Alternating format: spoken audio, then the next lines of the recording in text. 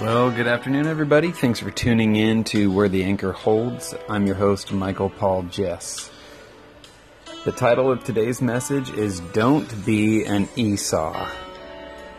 Never trade a temporary blessing for your eternal inheritance.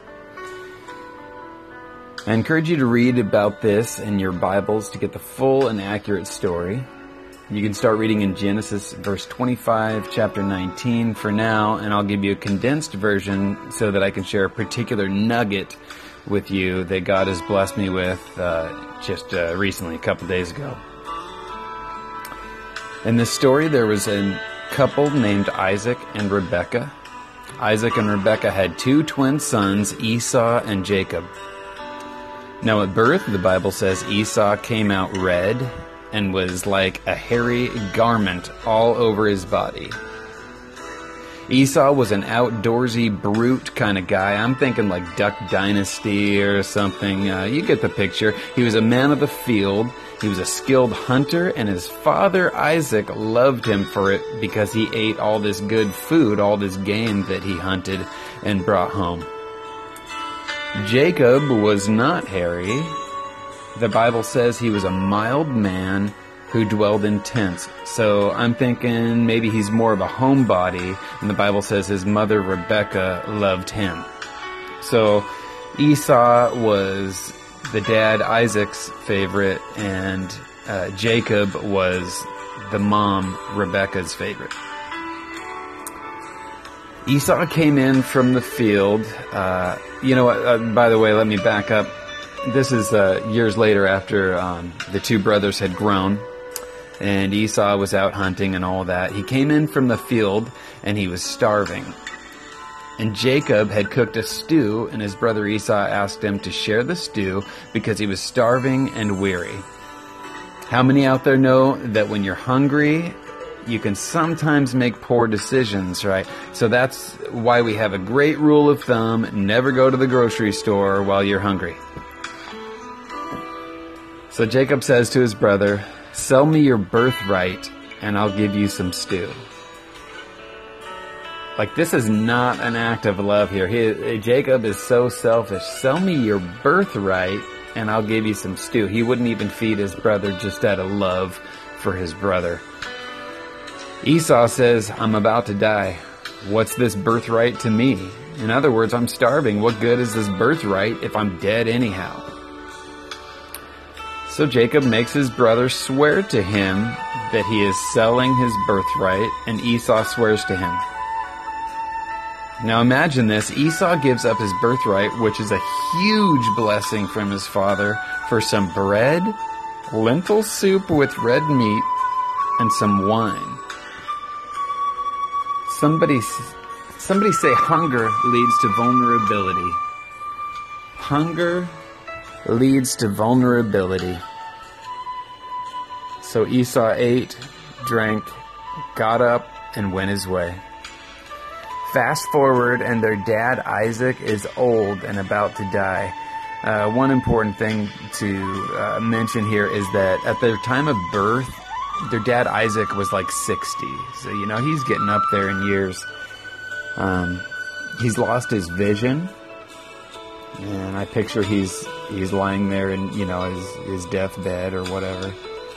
And he calls out to Esau, his son, and says, "Go hunt with your bow so that you can make savory food for me to eat. And then at that time, I'll bless you with your birthright." Nobody ever told Isaac, the dad, about his son Esau selling his birthright to his brother Jacob in exchange for stew, bread, and wine. Now the mom Rebekah hears about this and tells her son, her favorite son, Jacob, "Go kill 2 of our choice kid goats and bring them to me so that I can prepare a savory meal for your father, and that you can receive your father's blessing that was to come instead of Esau getting it." Jacob is like, "Mom, I can't do this." She says, "Do it. the curse is on me. Like whatever repercussion there is, it's on me. It's on my head. So Jacob goes, as his mom Rebecca says. He gets the choice goats, brings them to his mom Rebecca. She prepares this savory meal, and Jacob actually puts on the pelt of the goats so that when his father touches him, to see if it's actually Esau, that he'll feel the fur and think that in fact his son Esau was there. And then he'll give him the birthright and the blessing. Can you imagine the nerve of Rebecca and Jacob, to pull this off? It's crazy. The Bible says that it happened, and I believe that it happened. So, so just picture that Rebecca, the mom, prepares this meal, and Jacob, the son, who was not entitled to the birthright, but, swindled his brother and got this birthright, when he should have just given his brother the food to eat and been a blessing to his brother. So he's actually wearing this fur and goes in and gives his dad the food. His dad eats the food.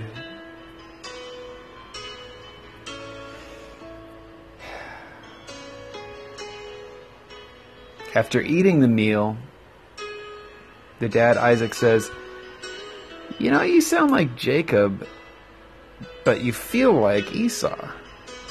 And Jacob insists that he is Esau, and ultimately the father gives him the blessing.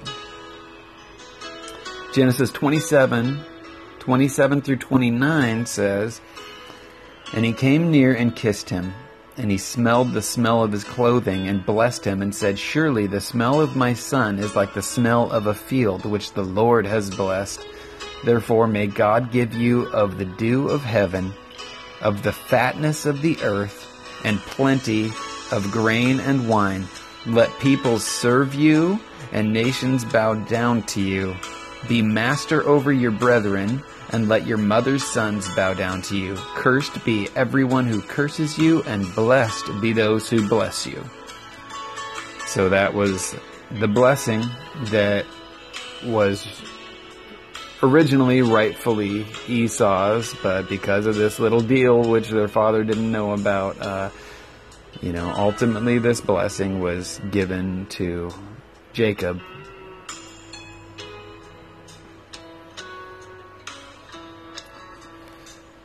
So Esau's lost hope. Now it happened, let's see, this is Genesis 27 verse 30, if you want to follow along. Esau's lost hope. Now it happened as soon as Isaac had finished blessing Jacob, and Jacob had scarcely gone out from the presence of Isaac his father, that Esau his brother came in from his hunting. He also made savory food, brought it to his father, and said to his father, "Let my father arise and eat of his son's game, and your soul may bless me." And his father Isaac says to him, "Who are you?" So he said, "I am your son, your firstborn, Esau." Then Isaac trembled exceedingly and said, Who is the one who hunted game and brought it to me? I ate all of it before you came, and I have blessed him, and indeed he shall be blessed." When Esau heard the words of his father, he cried with an exceedingly great and bitter cry, and said to his father, "Bless me also, my father. Bless me also, O my father." But he said, "Your brother came with deceit, and has taken away your blessing." And Esau said, "Is he not rightly named Jacob? For he has supplanted me these 2 times. He took away my birthright, and now look, he has taken away my blessing."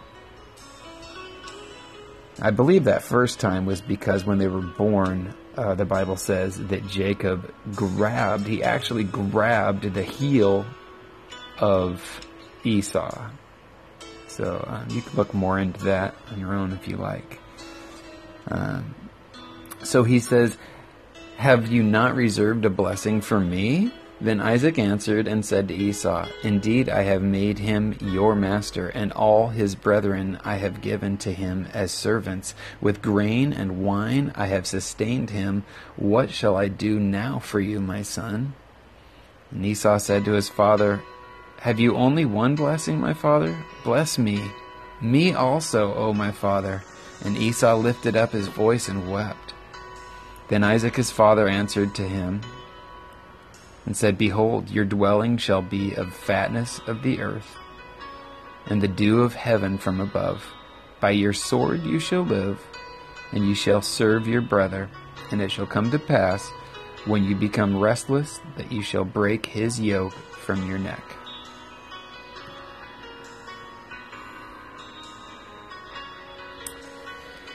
Hebrews 12:16 through 17 says, Lest there be any fornicator or profane person like Esau, who for one morsel of food sold his birthright. For you know that afterward, when he wanted to inherit the blessing, he was rejected, for he found no place for repentance, though he sought it diligently with tears.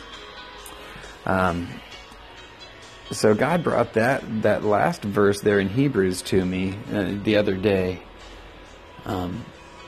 As some of you might have heard a previous segment that I had shared, that my wife and I went to this Power and Love conference in Anaheim, and Todd White was there speaking, and he was talking about that we're a people of covenant as Christians, and that we're to honor our covenant with God. So the Lord began to speak to me as I read through Hebrews and this particular passage about reflecting back on Esau and what had happened to him because he gave up his birthright. The Lord was cautioning me not to give up my inheritance, my heavenly inheritance in Him, for the temporary pleasures of this world. Many of us today have chains in our lives. We live in bondage, and we look all over the place trying to figure out how we can break this bondage. And I discovered that bondage is broken when you give sin up to God, when you throw it off of you, when you lay it down at the foot of the cross, when you surrender any sin that you're holding on to, when you surrender anything that comes between you and God. Simply put, if you're thinking of it more than you're thinking of God, throw it off, throw it away. For me, I'll just share with you, I'll be honest, I've drank a lot in my life. I was thinking of alcohol more than I was thinking of God. There's issues of lust that people might deal with. There's issues of pride that people might deal with. There's issues of money that people might deal with. On and on. Whatever it is for you personally, you have to lay it down. Then God can break your chains. So I strongly urge you, if you're still listening, I know that we're going on 14 minutes here. That is such a good word of truth that God gave me. If you have bondage in your life, then lay the sin down that's in your life at the foot of the cross. Jesus already took it, but He wants you to lay it down. Once you lay that down, your chains will break, I promise you. But you have to be legit. You have to be steadfast. You have to give it up, turn away from your sin, and not come back to it. So I urge you, don't trade in the temporary pleasures of this world for your eternal inheritance, for your eternal blessing of salvation that comes from God. Thanks for bearing with me. This has been Where the Anchor Holds. I appreciate you listening. As always, I'm your host, Michael Paul Jess. God bless you. Have a great day.